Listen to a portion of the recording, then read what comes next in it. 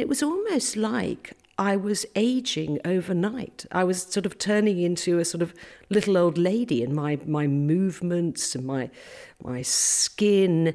I felt terrible. I felt like I had no quality of life. I felt like, gosh, I've had this brush with death, cancer, but is this what survival looks like? Because if that's the case, I'm not sure I want to go on living like this. And so for me, going back on HRT has been really transformational. That is, of course, the much-loved voice of broadcaster Kirsty Lang, who was diagnosed with breast cancer at the age of 53, and she made headlines for her choice to continue taking her HRT.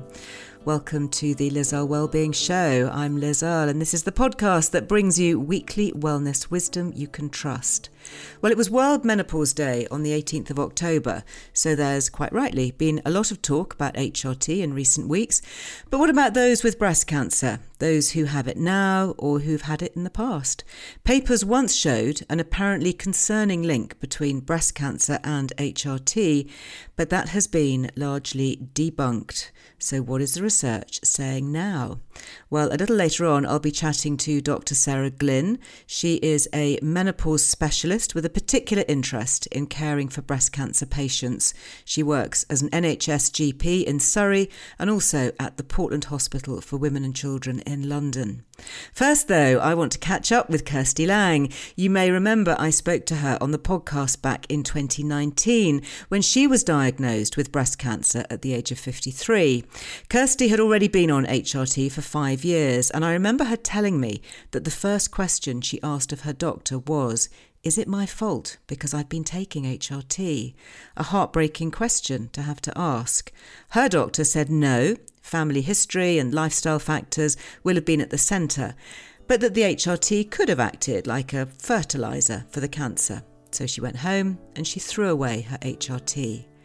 Her epiphany moment came at a conference a couple of years later when Professor Avram Blooming, who spent over 20 years researching the relationship between HRT and breast cancer, said he absolutely had patients on HRT, including his own wife and daughter, both of whom had had breast cancer. So Kirsty went back on her HRT. So, how has life changed for Kirsty since we last spoke?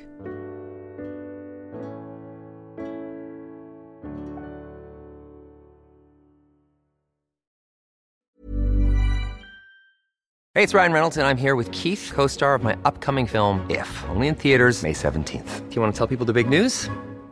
All right, I'll do it. Sign up now and you'll get unlimited for $15 a month and 6 months of Paramount Plus Essential Plan on us. MintMobile.com/switch. Upfront payment of $45 equivalent to $15 per month. Unlimited over 40 gigabytes per month. Face lower speeds. Videos at 480p. Active Mint customers by 531.24 get 6 months of Paramount Plus Essential Plan. Auto renews after 6 months. Offer ends May 31st, 2024. Separate Paramount Plus registration required. Terms and conditions apply if rated PG. Life is full of awesome what-ifs and some not so much, like unexpected medical costs. That's why United Healthcare provides Health Protector Guard fixed indemnity insurance plans to supplement your primary plan and help manage out-of-pocket costs. Learn more at uh1.com.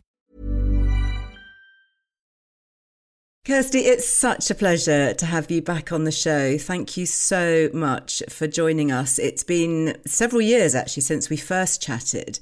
So I guess first off I have to ask you is, how are you? And are you still on HRT? I'm really well, still on HRT, still cancer-free. Brilliant. No, definitely feeling very good on it. It's been about 4 years now since I went back on it. Really? So I was diagnosed with breast cancer in 2016. I had radiotherapy, chemotherapy, and it was about, I would say, 2.5 years later that I went back on HRT. It's I think it's about 3.5 years, 3.5 to 4 years. And can I ask you, if you don't mind me being sort of quite personal here, what exactly are you taking? I know a lot of people will be super interested to hear. I'm taking estrogel. I take about 2 to 3 pumps a day.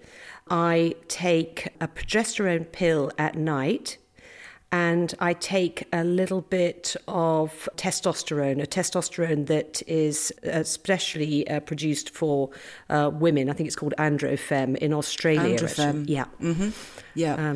Yeah, I mean, that's a whole other story, isn't it? The fact that it's licensed for women in Australia, Western Australia, but we so struggle to get it unless your other half gets it and we nick some of theirs. Exactly. So I get the estrogen and the progesterone through my NHS GP. Mm-hmm. So I don't have to pay for that now, because I've just turned 60, so I don't even have to pay for my prescription. Oh. The Androfem I have to buy, I have to pay for. Yes. But a tube, usually, you only need to take a tiny bit. And I usually manage to keep one tube going for about 6 months. So you don't need to take very much. And how is your NHS GP, knowing your cancer background? How are they about your repeat prescriptions now? I was really lucky from the get-go, actually, with my GP. I think she realised I'd done a lot of research. Sure. I had my breast surgeon and my oncologist on board, and I'd been to a gynecologist, and they had written to her. So she was reassured about it. And do you have to have any more frequent checks? Absolutely. I mean, if you're a breast cancer survivor, you tend to get an annual mammogram. I certainly do, which obviously you wouldn't if you weren't a breast cancer survivor. And then my oncologist will give me an annual tumour marker blood test as well. Mm-hmm. So I feel like I'm sort of, well looked after, that I'm monitored very carefully. And have there been any moments, either perhaps physically or mentally, that have felt particularly significant to you over the last few years during this whole course? Gosh, there's been so many moments, really. I think just to sort of, recap of people who maybe didn't hear me the first time around on your podcast, but I had been on HRT, and then when I was diagnosed with a sort of hormone receptive cancer, either estrogen receptive breast cancer, the very first thing I did was obviously to stop HRT. I then started on a drug called letrozole, which sucks all the sort of hormones out of your body. So I went into a hypermenopause. I couldn't sleep at night. I really... and the other thing is that my joints ached and became very, very stiff. And it was almost like I was aging overnight. I was sort of turning into a sort of little old lady, and my movements and my skin. I felt terrible. I felt like I had no quality of life. I felt like, gosh, I've had this brush with death, cancer, but is this what survival looks like? Because if that's the case, I'm not sure I want to go on living like this. It's that miserable. Now, not all women suffer those kind. I mean, I had quite a violent reaction, but quite a few do.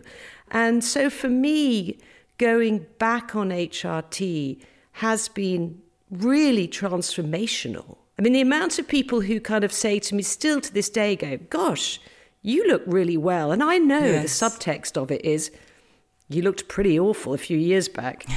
I mean, I look at photographs of myself, and I did. I mean, look, I'd been through chemo and all sorts of things. My system had taken a battering and steroids, and I'd lost my hair, and obviously I wasn't looking great. But there's no doubt that the HRT has it's just changed my life and made me much, much happier. That's such a joy to hear. And, we previously talked about the capacity to take risks and, even taking risks on different combinations of drugs and treatments. And you're a journalist. You've got access to medical opinion and information that others might not have, even perhaps under the guise of investigation. Do you think that empowered you in the early days to take more risks because you felt you had more information than perhaps was more widely available? Oh, absolutely. No question about it. I mean, I used my position as a journalist to write a couple of articles, go around and interview some of the world's leading experts, and that certainly made a huge difference. Look, there are a lot of unknowns, and the medical profession is divided on this issue. But the fact is, I think I spent, 2 years treating my breast cancer. I had surgery, that's the main thing, to remove the tumour. I then had interruptive radiotherapy targeted at the tumour bed. I then had chemotherapy. I then had hormonal therapy. My cancer was dealt with. I was, by the end of that period, I was cured. My cancer had gone, if you see what I mean. So it's not like I didn't throw a whole lot at it. Sure. And so actually then my risk of getting breast cancer again was not that dissimilar to a woman who hasn't had breast cancer, if you see what I mean, who's taking HRT. Yeah. I'd had the kitchen sink thrown at my cancer. I should also say I had early stage breast cancer. Right. So I had a lumpectomy. I didn't have a mastectomy. It had jumped to one of my lymph nodes, which is why I had chemotherapy almost as a precaution. Was it estrogen receptive? It was, yeah. My cancer was, for all intents and purposes, cured. And that's the other thing.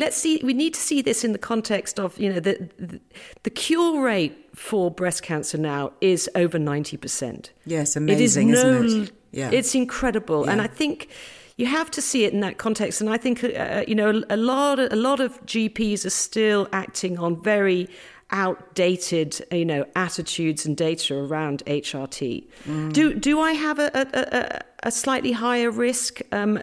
Yes, it's a small risk, but then you have not as high a risk as if I was overweight. That is a really high risk. Yes. Not as high risk as if I wasn't taking any exercise. That I have definitely, I try and walk or do some kind of exercise every single day. And drinking alcohol. Alcohol is a very high risk factor. Unfortunately, I'm less good on that. I still enjoy my glass of wine. Come on, live life in balance. But, live life in balance. But if I would say to somebody, if you want to go back on HRT and you're really anxious about the recurrence, and I know people who've done this, just stop drinking. Yes. That will actually wipe out any of the added increased risk that you get from the HRT.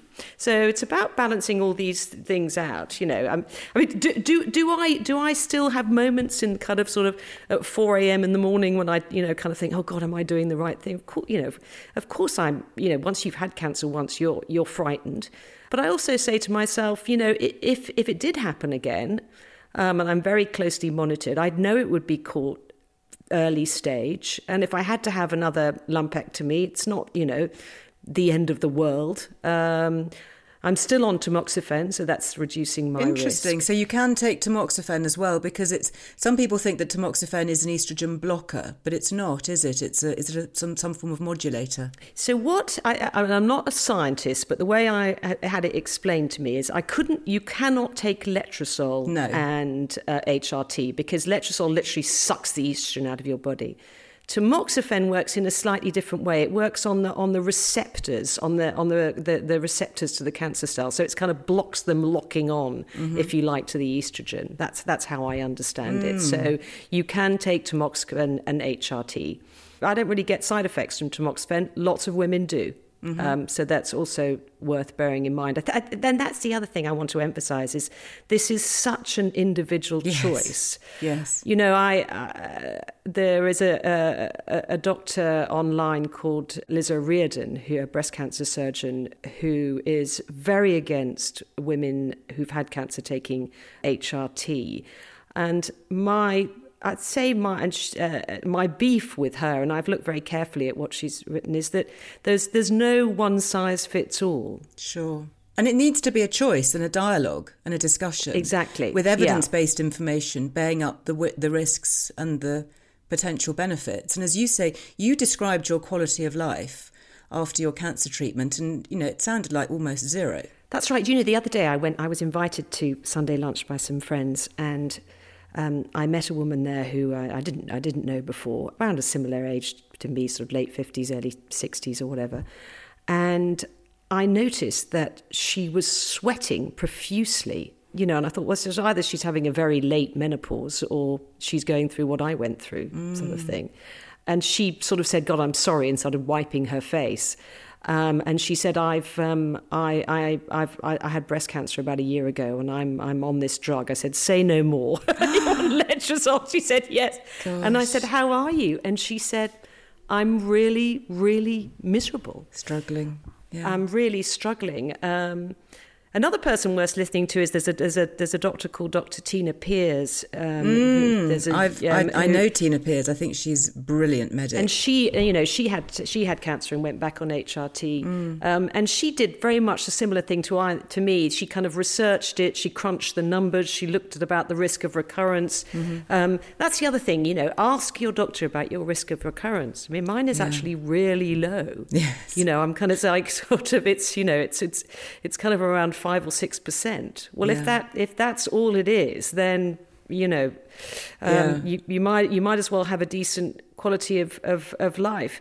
But she talked about being so depressed when she went on tamoxifen and went into menopause that she became suicidal, and she had 3 children in a happy marriage. Yes. You just have to remember that. I mean, oncologists and breast surgeons are quite rightly focused on getting the cancer out and curing you. They're not really that interested in your quality of life. So lastly then, what do you think still needs to be done? Obviously the conversation has moved on a little bit since we last spoke a few years ago, but what would you like to see happening now and the discussions happening? Well, I mean, I would like to see much more research being done in this area. I would like to see far better training of GPs around this issue. Unfortunately, like all debates, it's now becoming slightly polarised online between sort of, some doctors going, it's terrible, you can't have women who've had cancer taking HRT, this is disastrous, and others kind of, proselytising for it. This has got to be kept on a sort of individual and scientific basis. Women need to be reassured, but they also need to know that they've got choices. And they're allowed to take informed choices, and they mustn't feel guilty about it. No, I mean, there's that rallying cry, isn't it? My body, my choice. Why is that not applying in this case? Exactly. And this is also about wanting to be healthy in your 60s, 70s and 80s. Tell me about it. My mum's 85 and she has been solidly on HRT since her early 50s. Snap. And she's an advert for it. She's a walking advert. She's incredibly fit. She does Pilates. She walks very long distances. She still travels. She's sharp. I want to be like her. I don't want to be sort of, bent over and frail and depressed and worried about leaving my home, and that's where I was heading. Kirsty, it's so great to have some good news. It's brilliant to catch up. Thank you for being so open and sharing with us again. Will you come back? Perhaps not in another 4 years, but sometime. Just check in with us.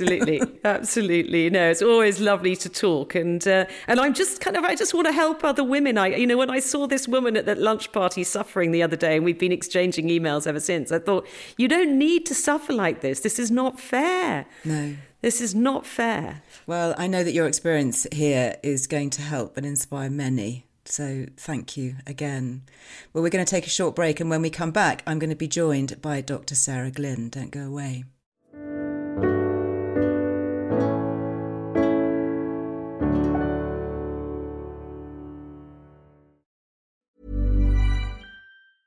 Hey, it's Ryan Reynolds, and I'm here with Keith, co-star of my upcoming film, If, only in theaters May 17th. Do you want to tell people the big news?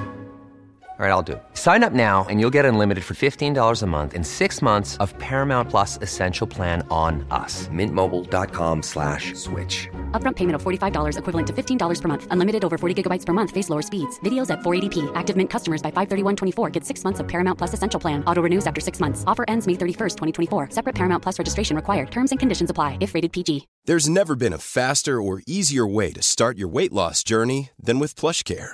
PlushCare accepts most insurance plans and gives you online access to board-certified physicians who can prescribe FDA-approved weight loss medications like Wegovy and Zepbound for those who qualify. Take charge of your health and speak with a board-certified physician about a weight loss plan that's right for you. Get started today at plushcare.com/weight loss. That's plushcare.com/weight loss. PlushCare.com/weight loss. One size fits all seemed like a good idea for clothes. Nice dress. It's a t-shirt. Until you tried it on. Same goes for your healthcare. That's why United Healthcare offers a variety of flexible, budget-friendly coverage for medical, vision, dental, and more. So whether you're between jobs, coming off a parent's plan, or even missed open enrollment, you can find the plan that fits you best. Find out more about United Healthcare coverage at uh1.com. That's uh1.com. I'm Sandra, and I'm just the professional your small business was looking for. But you didn't hire me because you didn't use LinkedIn Jobs. LinkedIn has professionals you can't find anywhere else, including those who aren't actively looking for a new job, but might be open to the perfect role, like me.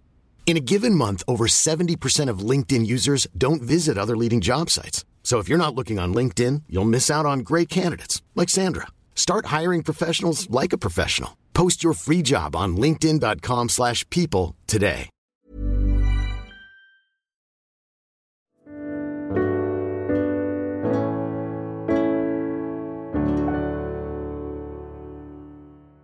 Well, Sarah, welcome and thank you so much for joining me here. Now, you're a GP menopause specialist within that, and you have many patients who you've treated over the years with breast cancer. Why have you kind of picked that as almost a personal topic? It's an interesting question. I think when I started getting interested in the menopause, it became very apparent very quickly that I was going to be talking about breast cancer a lot in my consultations, either because women were scared of starting HRT in case it increased their risk of breast cancer, or possibly, some women would be coming to speak to me having already got a history of breast cancer as to whether they could take HRT or not. And so initially it just started off as something that I didn't know anything about, and I wanted to learn more about it. I work alongside Louise Newson doing some bits and pieces, and I think I just got interested. I knew she was setting up a group to develop a consensus statement to support HRT prescribing in women with a history of breast cancer if they needed it or wanted it. And initially I just asked her if I could join the group and did not expect her to turn around and say to me, well, why don't you lead it?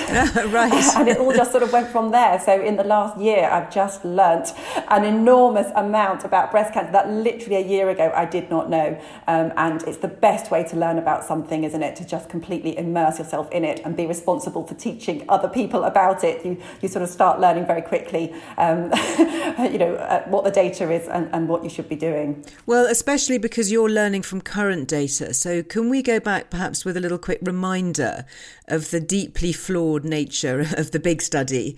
What was it, 20 years ago now, that suggested a possible link between HRT and breast cancer? Yeah, so this was the WHI study 20 years ago this year that was initially published, that initially suggested there might be a small increased risk of breast cancer associated with taking HRT. And at the time, that risk was never statistically significant, so it could have occurred just due to chance alone.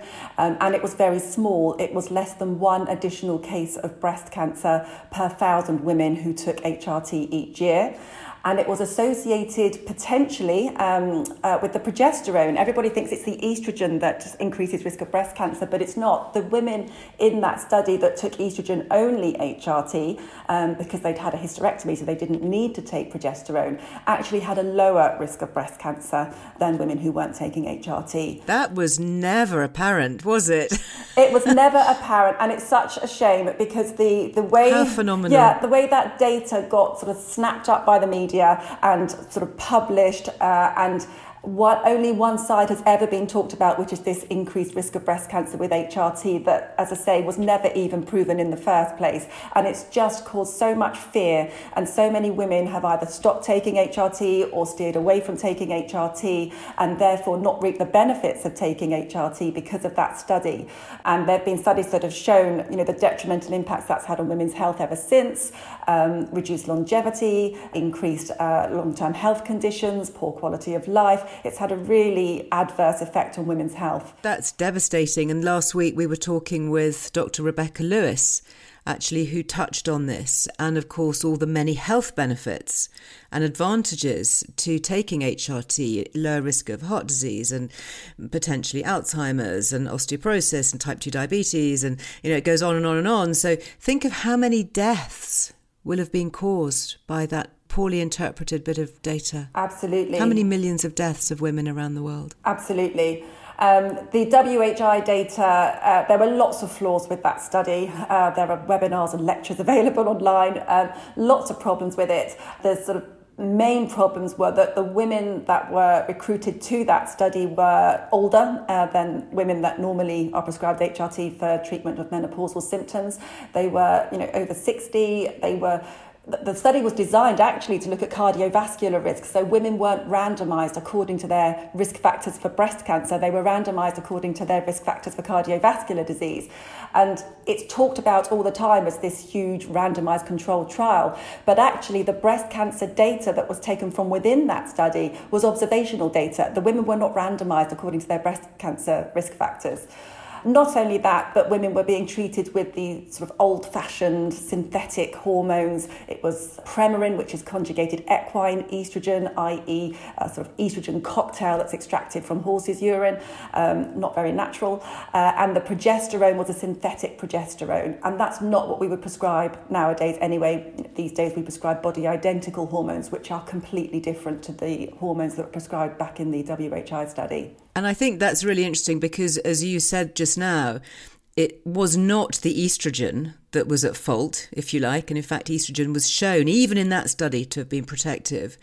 It was the progesterone component. And within that, we're not talking about the progesterone, the micronized body-identical progesterone, such as utrogestan, that women take these days. We're talking about a synthetic progestogen. Is that the right pronunciation of it? Absolutely, yes. Which is not widely prescribed these days. So in every sense, it deserves kicking way out of the field, doesn't it? Absolutely, I think so. In 2020, the WHI data, it's been reanalyzed several times across the years, but there was a paper published in 2020 that looked at it again and analysed it to sort of give the final data, the final answer to whether it ever proved this association or not. And as I say, women who took estrogen-only HRT had a lower risk of getting breast cancer and a 40% lower risk of dying from breast cancer. Women who took combined HRT, that's estrogen and progesterone, even these old-fashioned synthetic oral hormones that women were given 20 years ago, there was a small increased risk of breast cancer, but there was no increased risk of dying from breast cancer. So, as you say, nowadays we prescribe different hormones that are much safer, better tolerated. And there's an argument that even women who've had breast cancer, the data is suggesting to us at this point that there may be, that there's no increased risk and possibly a decreased risk of both getting breast cancer recurrence and dying from breast cancer if you take HRT. Gosh, a decreased risk. That's so interesting. So is there different advice now for women who are coming to you, perhaps with no history of breast cancer at all, for themselves personally, but there is a family history, maybe with their mother or their sister or their aunt? How does that affect your treatment as a doctor? From an HRT perspective, it doesn't change anything. If they've got an increased background risk, really? For example, absolutely. So if they've got an increased background risk, let's say they've possibly got the BRCA gene or they've got a strong family history, then that might need to be addressed. So I would certainly think about referring some women to a genetics clinic. I would certainly think about referring some women to a breast screening program or clinic. They might need more regular mammograms, etc. But from an HRT perspective, it doesn't change anything. Even if they are at an increased risk of getting breast cancer, HRT is not going to increase it any further. The risks aren't additive. So if they've got debilitating menopausal symptoms and or they're thinking about their long-term health, then absolutely, there's absolutely no reason why women with a family history of breast cancer can't have HRT. It makes no sense.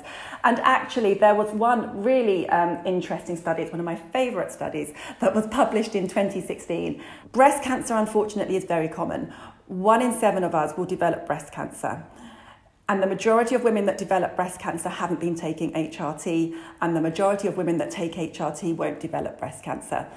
But because it's common, it's inevitable that some women will develop breast cancer whilst they're taking HRT, which doesn't mean that the HRT has caused it. It's just that the breast cancer is common and it happened to occur whilst women were taking their HRT. And this study that was published in 2016, which was a Finnish study, showed that actually women who develop breast cancer whilst taking HRT have a significantly lower risk of dying from it than women who develop breast cancer that are not taking HRT. Wow. And this was true regardless of how long women had been taking HRT for, what type of HRT, how old they were.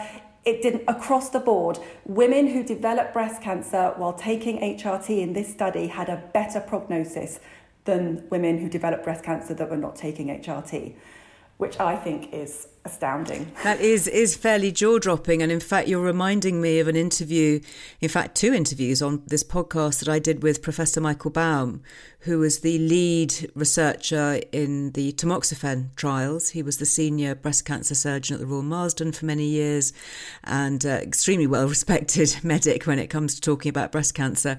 And he told me that in years gone by, they actually used estrogen to treat breast cancer. Yeah. That's correct. And I didn't ask him. I said, well, what happened? And he said, well, I'm not quite sure what happened along the way, because we used to give it to women with breast cancer. And Absolutely. And then all this seems to have blown up. It seems the most extraordinary catalogue of events, really, that have adversely affected the quality of life of so many women. So before tamoxifen came along, estrogen, high-dose synthetic estrogen was used to treat breast cancer. It reduced the risk of recurrence by about 30% in postmenopausal women. So I think where you were going with this is different types of breast cancer and different factors that might affect prognosis in different women at different times, which is sort of where we are at the moment. So in terms of different types of breast cancer is a very heterogeneous group of diseases. Broadly speaking, it's divided into estrogen receptor positive disease and estrogen receptor negative disease. And about 80% of women will have estrogen receptors in their tumour, and approximately 20% of women won't. So does that affect the way that you would approach HRT prescribing, whether, say, somebody comes to you having had their breast cancer treatment, and we heard earlier from Kirsty Lang, does that make a difference to you whether the breast cancer they had was estrogen receptor positive or not? Absolutely. So if someone's had an estrogen receptor negative cancer, then HRT is safe. There's been no studies that have shown an increased risk of breast cancer recurrence or death in women who've had an estrogen receptor negative cancer. Even with estrogen receptor positive cancers, there is a place for HRT.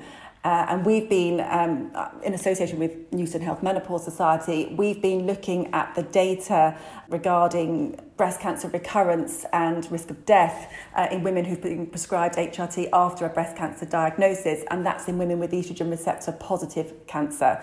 And overall, there's been 25 studies published. 24 of them have either shown no increased risk of breast cancer recurrence or death. Of those 24 studies, 5 showed a reduced risk of recurrence and 4 showed a reduced risk of breast cancer death, and the other showed no increased or decreased risk.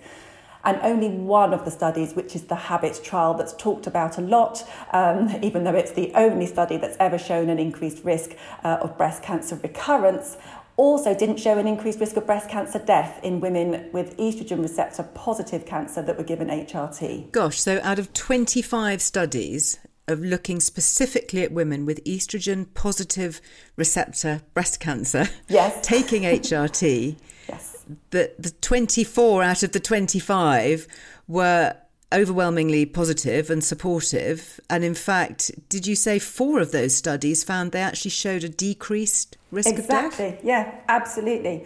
I would say that the data we've got is not brilliant. The numbers are generally small and women have only been followed up for relatively short periods. It's very difficult to do a big randomised controlled trial in this area. I'm not sure that there ever will be one. But the data that we've got is reassuring. And when we start to think about the benefits of HRT or the risks of not giving HRT, and we start weighing it up with, well, what are the risks of recurrence? You know, what is the risk of breast cancer death? And that's going to be completely different for every patient. So when I'm faced with a patient in my clinic, I guess my first question will be, well, what are the benefits? What is the risk of recurrence? What is the risk of death given your particular tumour profile and your particular case? What are the benefits of endocrine therapy, so tamoxifen, aromatase inhibitors for this particular patient? And then, as I say, thinking about what are the risks of HRT in terms of will it increase the risk of recurrence or death? Generally speaking, the evidence is very reassuring. I would still be cautious in some patients if they've got some aggressive cancers. And then what are the risks of not giving HRT? What is the likelihood that they are going to develop issues from their breast cancer versus what is the likelihood that they're going to develop issues such as cardiovascular disease or dementia if they don't have HRT, never mind their quality of life. And so for every patient, it's a very individualised decision based on the risk-benefit ratio. But the vast majority of women will benefit from HRT if they want it. When you start looking at the data, it's very interesting. I think, and this is probably a very controversial thing to say, but I think the endocrine treatments that are used for breast cancer, which work by basically switching estrogen off in the body, I think that overall, if you consider women with breast cancer in total, all of them, overall, I think those endocrine treatments do more harm than good. Now, clearly, at the level of an individual, that might not be the case. But when you look at all women, we know that women with breast cancer are more likely to die of something else than they are to die of breast cancer. We know that women with early localized disease who have an excellent prognosis, it's not likely at all that they will end up dying from their breast cancer. They are 5 times more likely to die from something else. And the most common cause of death in breast cancer survivors is heart disease, closely followed by dementia, Alzheimer's. And we know from looking at non-breast cancer patients that HRT can significantly reduce the risk of heart disease and Alzheimer's, as long as many other things, obesity, diabetes, depression, mental health, etc. So if you've got an early localized breast cancer, the benefits of HRT are likely to far exceed the risks. That is really quite staggering. I'm sure a lot of people are sitting back and taking this in and will want to widely share this information because it's so incredibly health protective. When you think of the number of risk factors that there are as women age, and as you say, rightly point out, the ways that women die, heart disease, osteoporosis, dementia, diabetes, all of these things now being looked at with HRT being so potentially health protective, it's very sobering, isn't it? Mm. And as you also rightly say, the good news is the latest figure that I saw is that is it either 85 or 95% of all women now in the UK diagnosed with breast cancer will not die of it? Absolutely. Yeah, it's even more than that. I think, again, if you look at breast cancer as a whole, about 91% will survive to 5 years. 97% of patients will survive to 5 years if they've had an early localized breast cancer. And the majority of women that don't survive to 5 years or 10 years or 15 years don't die of breast cancer. They've died, sadly, but it's of something else. If you look at 100 women in the background population who don't have breast cancer, unfortunately, 10% of them probably won't survive to 5 years, but it's because they're dying for other reasons. You've got to be very careful when you look at the data as to whether you're looking at breast cancer-specific mortality or all-cause mortality or other causes of mortality. So, for example, I was looking at some tamoxifen data earlier today. The majority, about 2/3 of breast cancers present at a very early stage when they're localized and they're very treatable. And if you take 100 women with an early, small, less than 10 millimeters, localized breast cancer, so it hasn't spread to the lymph nodes, it's obviously not metastasized, so a nice early localized breast cancer. If you give 100 women with that breast cancer, if you gave them tamoxifen for 5 years, you would save 1 life due to the tamoxifen. That means that the other 99 women with that tumour profile have taken tamoxifen for 5 years and they haven't benefited from it. Not only that, they are significantly likely to have had menopausal symptoms, poor quality of life, increase their future risk of heart disease, dementia, etc. Breast cancer survivors have a higher risk of cardiovascular disease than women their age who don't have breast cancer. which is presumably because they've been lacking estrogen, because their hormones have been switched off and they've been plunged into either an early or a severe menopause as a consequence of the treatments they've been given for breast cancer. So it only helps 1 in 100? So this is with early localised breast cancer. So again, obviously if you've got a more aggressive cancer or it's in your lymph nodes or it's, the risk-benefit ratio will be different for everybody. But yes, if you take those women with sort of the best prognosis of all, and a lot of women have a really good prognosis. As I say, 2/3 of women present early, and actually you're looking at most maybe 2, 3, 4 women out of every 100 that will benefit, which means that the other 96, 97, 98, 99 will have taken it for 5 years and will not have benefited from it. Isn't that amazing? I think the benefits of endocrine therapy are probably overstated to women. So not only are they not getting adequate, proper, up-to-date information about the benefits of treatment, they're also not being talked to properly about the risks of treatment in terms of long-term risks of hormone deprivation. And I'm not an oncologist, so I do think we need to work together. This is a conversation I think that we're going to have to return to many times. It's really quite eye-opening. You, as a GP and as a medical professional, have obviously come into this relatively recently, and I can tell that you're absolutely passionate about wanting to be able to help women. What do you come up against with fellow colleagues who presumably aren't quite so aware of all of this as you are now? Yeah, I think there's obviously a lot of ignorance. I think a lot of women get told by their oncologist that they just can't have HRT. There's no discussion. There's no... I wouldn't expect an oncologist to, start necessarily going into the risk benefits in depth, but just to have an open mind about it, and to think that, there's more to a patient, to a woman, than her breasts. We've also got to think about her quality of life and her bone health and brain health and heart health. I just think it's such a shame that women are not being given the opportunity to have this discussion and make an informed decision when they get diagnosed with their breast cancer. Where would you like to signpost women then for further information and the helpful resources that I'm sure so many are going to be reaching for right now? I think there's a lot of really useful information on the Balanced Menopause website. There's some great podcasts, fact sheets, articles, lots of information. I'm working at the moment with a group. We are, as I say, developing this consensus statement that we're hopefully going to publish early next year, so 2023. And when it's published, obviously, we'll be making that available, and hopefully that will stimulate awareness and education and further discussion. We are absolutely not saying that every woman who's had breast cancer should have HRT. Of course we're not.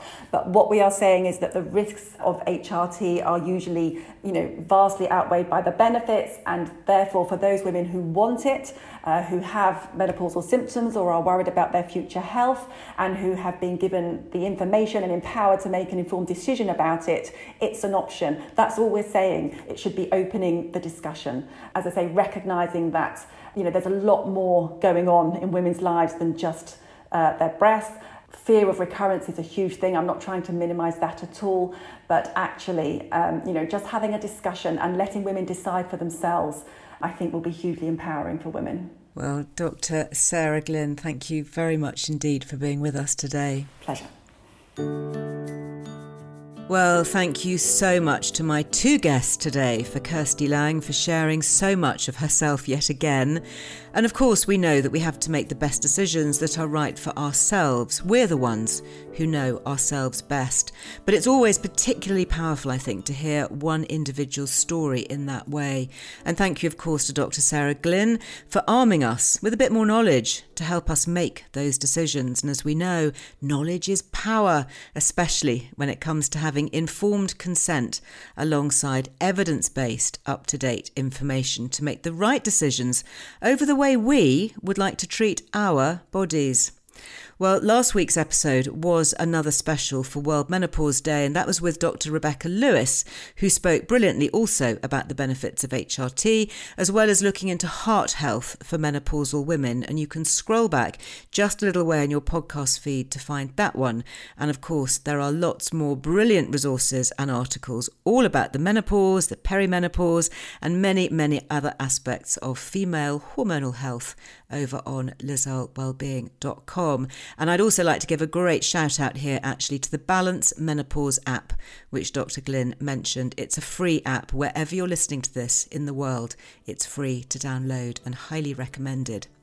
Well, make sure that you're back here next week because we'll be talking about dressing in a way that makes us feel stronger and more confident. Possibly for those GP visits, who knows? And how we could be expressing our identity alongside our wardrobe for well-being. Well, do click the follow button on your podcast feed so you never miss an episode. And if you'd like to get in touch, I am at LizzelleMe and my team are at Lizelle Wellbeing on social media. Until the next time we chat, go very well. Bye-bye.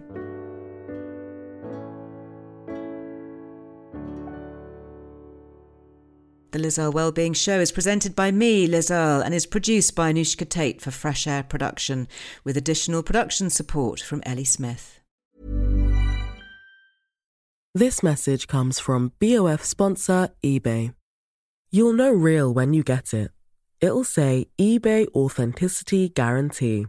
And you'll feel it. Maybe it's a head-turning handbag, a watch that says it all, jewelry that makes you look like the gem, or sneakers and streetwear so fresh every step feels fly. eBay gets it. So look for the blue check mark next to that thing you love and be confident that every inch, stitch, sole, and logo is checked by experts. With eBay Authenticity Guarantee, you can trust that feeling of real is always in reach. Ensure your next purchase is the real deal. Visit ebay.com for terms.